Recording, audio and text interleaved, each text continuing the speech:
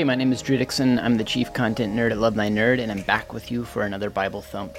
The goal of these videos is really simple. I just want to open the Bible and encourage you a little bit. Hopefully help you find some hope and some direction from the Bible. But before we do, I want to ask you a question to get you thinking.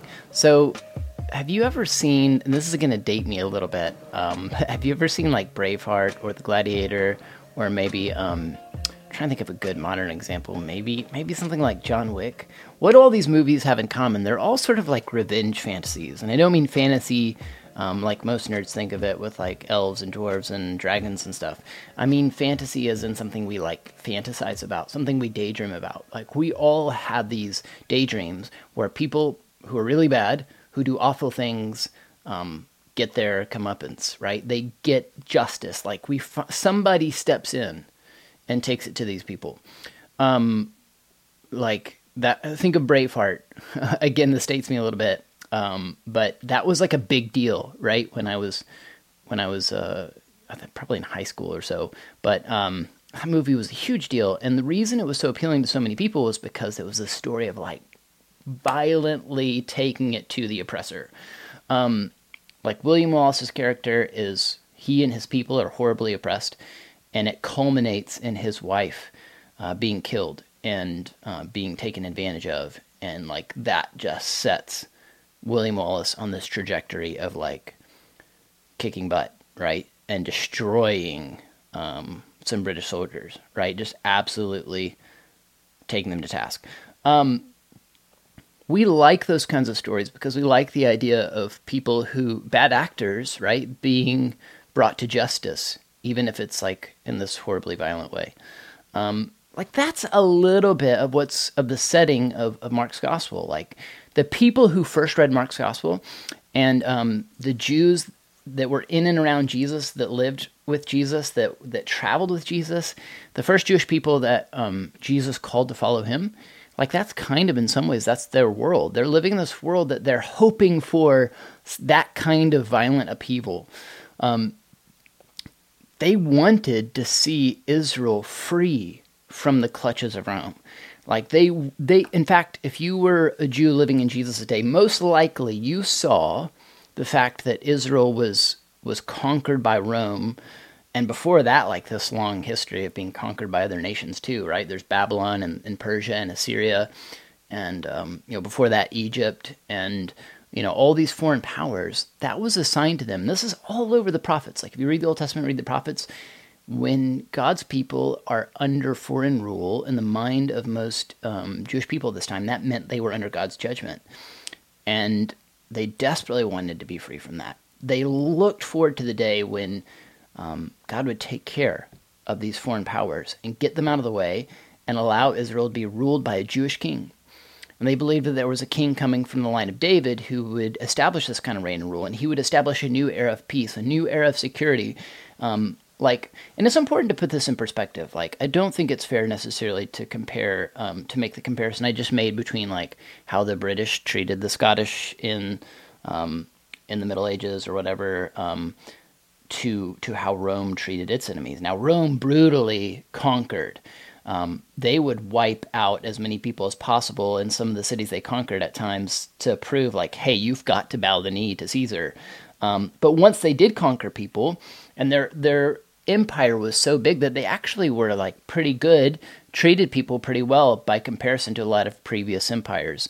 They allowed a measure of religious freedom, sort of the way that the Romans thought about it as like, hey, you guys can worship your gods, but just make sure you worship ours too.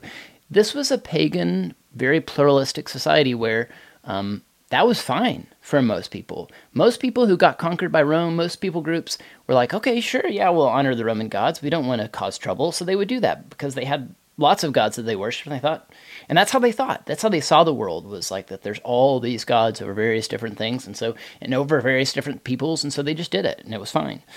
But that kind of caused a problem for Jewish people because unlike some of these other cultures and other people groups, like Jews were pretty determined, some were anyway. Of course, there were Jewish people who were like, sure, we'll worship whatever.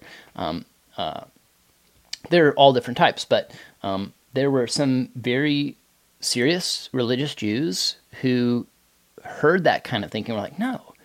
Because think of like the first commandments. You shall have no other gods before me, and you shall not worship idols. Like these commands tell a story, and that's that the God of the Jewish Bible, the God of the Old Testament, like demands exclusivity, right?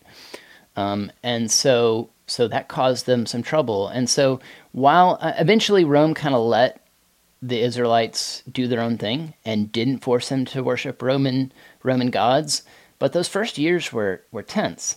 And there was always this fear in the back of a lot of Jewish people's minds that eventually Rome was going to crack down on their worship of Yahweh, right? And that they would get in trouble. They always felt, I think, Jewish people in Israel and during the era of Jesus, during Jesus' time, there was always this fear that like they're not full class citizens, that there's going to be coming some days of persecution, and of course that happened in AD 60 in the AD 60s and 70. AD 70s when the Jewish temple was destroyed by Nero, after a Jewish revolt that kind of made him like really clamp down. But there's all this tension, right? And there's this belief amongst a lot of Jewish people that like what needs to happen for God's kingdom to really advance, for God to reign and rule over the world, was just what they longed for. For that to happen, like a king had to be put in place, and that king would take care of Rome and would put Israel back on the map, right? They longed for some kind of revenge fantasy.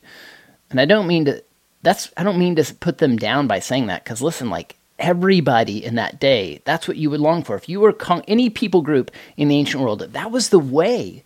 That was the ancient way of thinking. Like in that time was, if you were conquered by some foreign power, you longed for the day when that power was violently conquered and overthrown. Like that's how problems, geopolitical problems in the ancient world were solved. It's like, if we're honest, it's probably not all that different today. We haven't evolved near as much as sometimes we think we have. But that's the context in which Jesus says what he's about to say in this passage. Let's look at it. Mark 10, verse 32, it says, "They were on the road going up to Jerusalem, and Jesus was walking ahead of them. The disciples were astonished because those who followed him were afraid. Taking the 12 aside again, he began to tell them things that would happen to him. He said, 'See, we're going up to Jerusalem. The Son of Man will be handed over to the chief priests and the scribes, and they will condemn him to death. Then they will hand him over to the Gentiles, and they will mock him, spit on him, flog him, and kill him, and he will rise after 3 days.' James and John, sons of Zebedee, approached him and said, 'Teacher, we want you to do whatever we ask of you.' 'What do you want me to do for you?' Jesus asked them. They answered him, 'Allow us to sit at your right hand and your left in your glory.' Jesus said to them, 'You don't know what you're asking. Are you able to drink the cup that I drink, or be baptized with the baptism I am baptized with?' 'We are able,' they told him. Jesus said to them, 'You will drink the cup that I drink, and you will be baptized with the baptism I am baptized with.'" That's a mouthful right there. Verse 40, "But to sit at my right hand or my left is not mine to give. Instead it is for those for whom it has been prepared." When the 10 disciples heard this, they began to be indignant with James and John. Jesus called them over and said to them, "You know those who are regarded as rulers of the Gentiles lord it over them, and those in high positions act as tyrants over them. But it is not so among you. On the contrary, whoever wants to become great among you will be your servant, and whoever wants to be first among you will be slave to all. For even the Son of Man did not come to be served, but to serve, and to give his life as a ransom for many." Okay, so there's a lot here, and I just want to unpack a few things really quick. First, remember that context I told you about. That's very much in the disciples' minds, in part because of the way Jesus taught himself and the things Jesus did and the things he said. Remember, he's been casting out demons, he's been healing the sick, he's been teaching parables, but teaching about the kingdom. All those parables were about this kingdom that's come. Jesus would say things like, "The kingdom of God is among you. It's here. It's arrived." And the Son of Man, that's the title that Jesus uses of himself twice in this passage, at the beginning and at the end of this passage that we just read. That's a kingly title that refers back to Daniel chapter 7, where there's this promised Son of Man who's going to do something about all the foreign powers in the world that are causing people to worship false gods and so forth and so on, and it's going to establish God's peace and rule over the world. And that king would reign in perpetuity, right? Would reign forever. And so Jesus is embracing that role, that he is that king. So far, so good, right? That's what a lot of people, a lot of ancient Jewish people in Jesus' day wanted. And that's the way we think. Just every human being, I think, tends to think that way when we live under foreign rule. When someone else is in charge of our lives and we're not truly free, like we want someone to come in and take care of the person who's oppressing us and causing us not to have freedom, right? And Jesus says, hey, I'm that guy.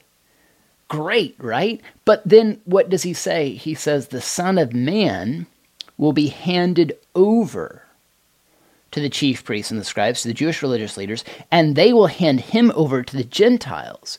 Who's that? Rome. That's the Gentiles that's being referenced to there. It's going to hand him over to Rome, and Rome, the Romans are going to mock him, spit on him, flog him, and kill him.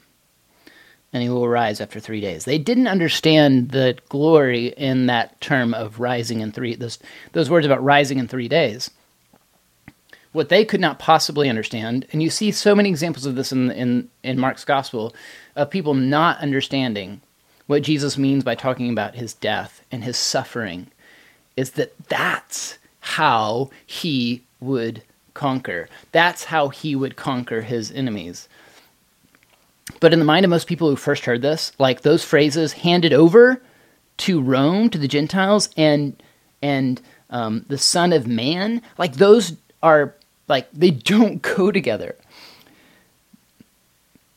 These are the people, the Romans were the very people every ancient Jew expected the Son of Man to overthrow and conquer and put them in their place and to humiliate them. And instead we read that Jesus says the Son of Man, me, Jesus, is saying, I am the Son of Man, I am this king who's going to establish God's kingdom. I'm going to be conquered by them. I'm going to be the people you want me to humiliate are going to humiliate me, is what Jesus essentially tells his people.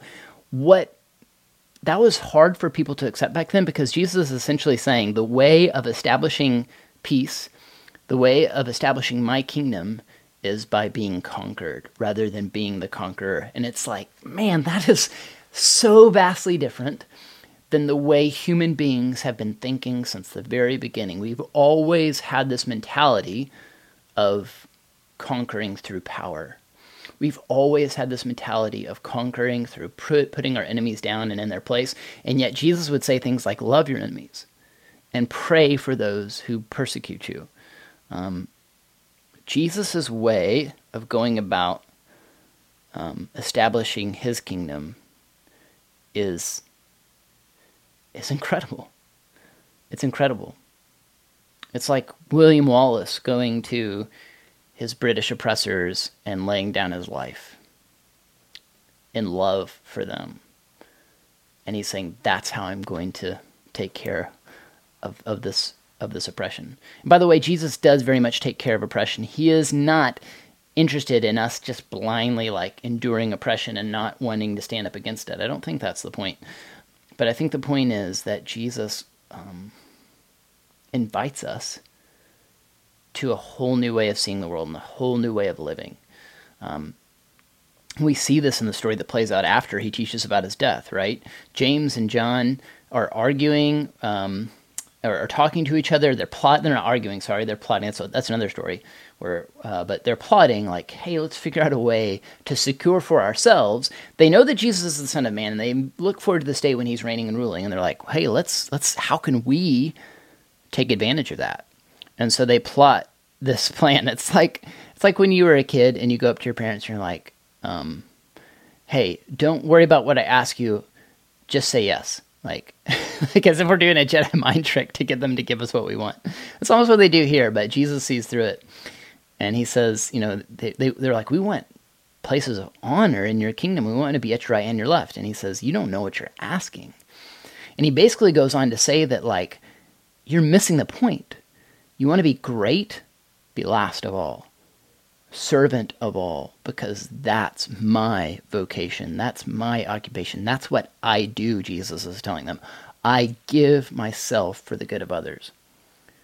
So the cross isn't only this like totally countercultural way of Jesus establishing his kingdom, of God establishing his kingdom on earth, of taking care of oppression and establishing true peace.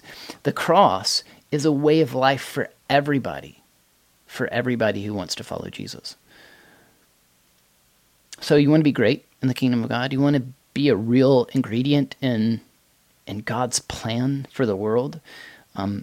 Jesus says it's really simple, like, follow me to the point of death. Like, give of yourself to serve me and to invest in my kingdom, which means, by the way, like giving more and more of yourself to serve people all around you, the good and the bad, everyone, to serve the people who need your help, to give more and more of yourself to serve others.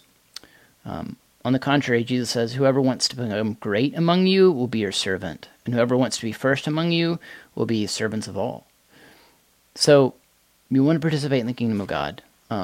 Stop thinking we have to kick butt and take names, right? Stop thinking that you have to establish your own power and influence and authority. Stop thinking that you need to be Instagram famous or Facebook famous or have lots of Twitter followers or or have all the right, powerful, and interesting friends. You don't have to be an influencer to be great in the kingdom of God. You don't. In fact, that hunger to be an influencer or to be great in the eyes of people could even be keeping you from true greatness in the kingdom of God, from seeing what really matters. Here's what I think some of what Jesus is saying is, like, he's saying the people who are truly great in this world, like, you don't know them. You don't know them because that's not what they're about. Now, there's some really, I'm not saying Instagram influencers or whatever are evil, or there's people who are in that space who are super generous, super kind, very Christ-like. But what I do want to say is, the way of Jesus is just totally different. It's totally different than our human values today.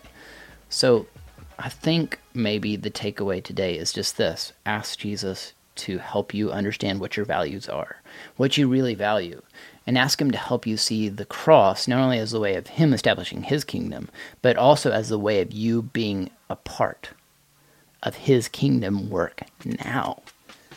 Who can you give of your time, energy, money to serve? How can you give more of yourselves to him and to his work, and to serve the people made in his image, whether they are your best friends or your enemies? How can we love and serve people like Jesus? It's exciting. It's exciting to think about. Hope you're excited by it. We'll see you again next week.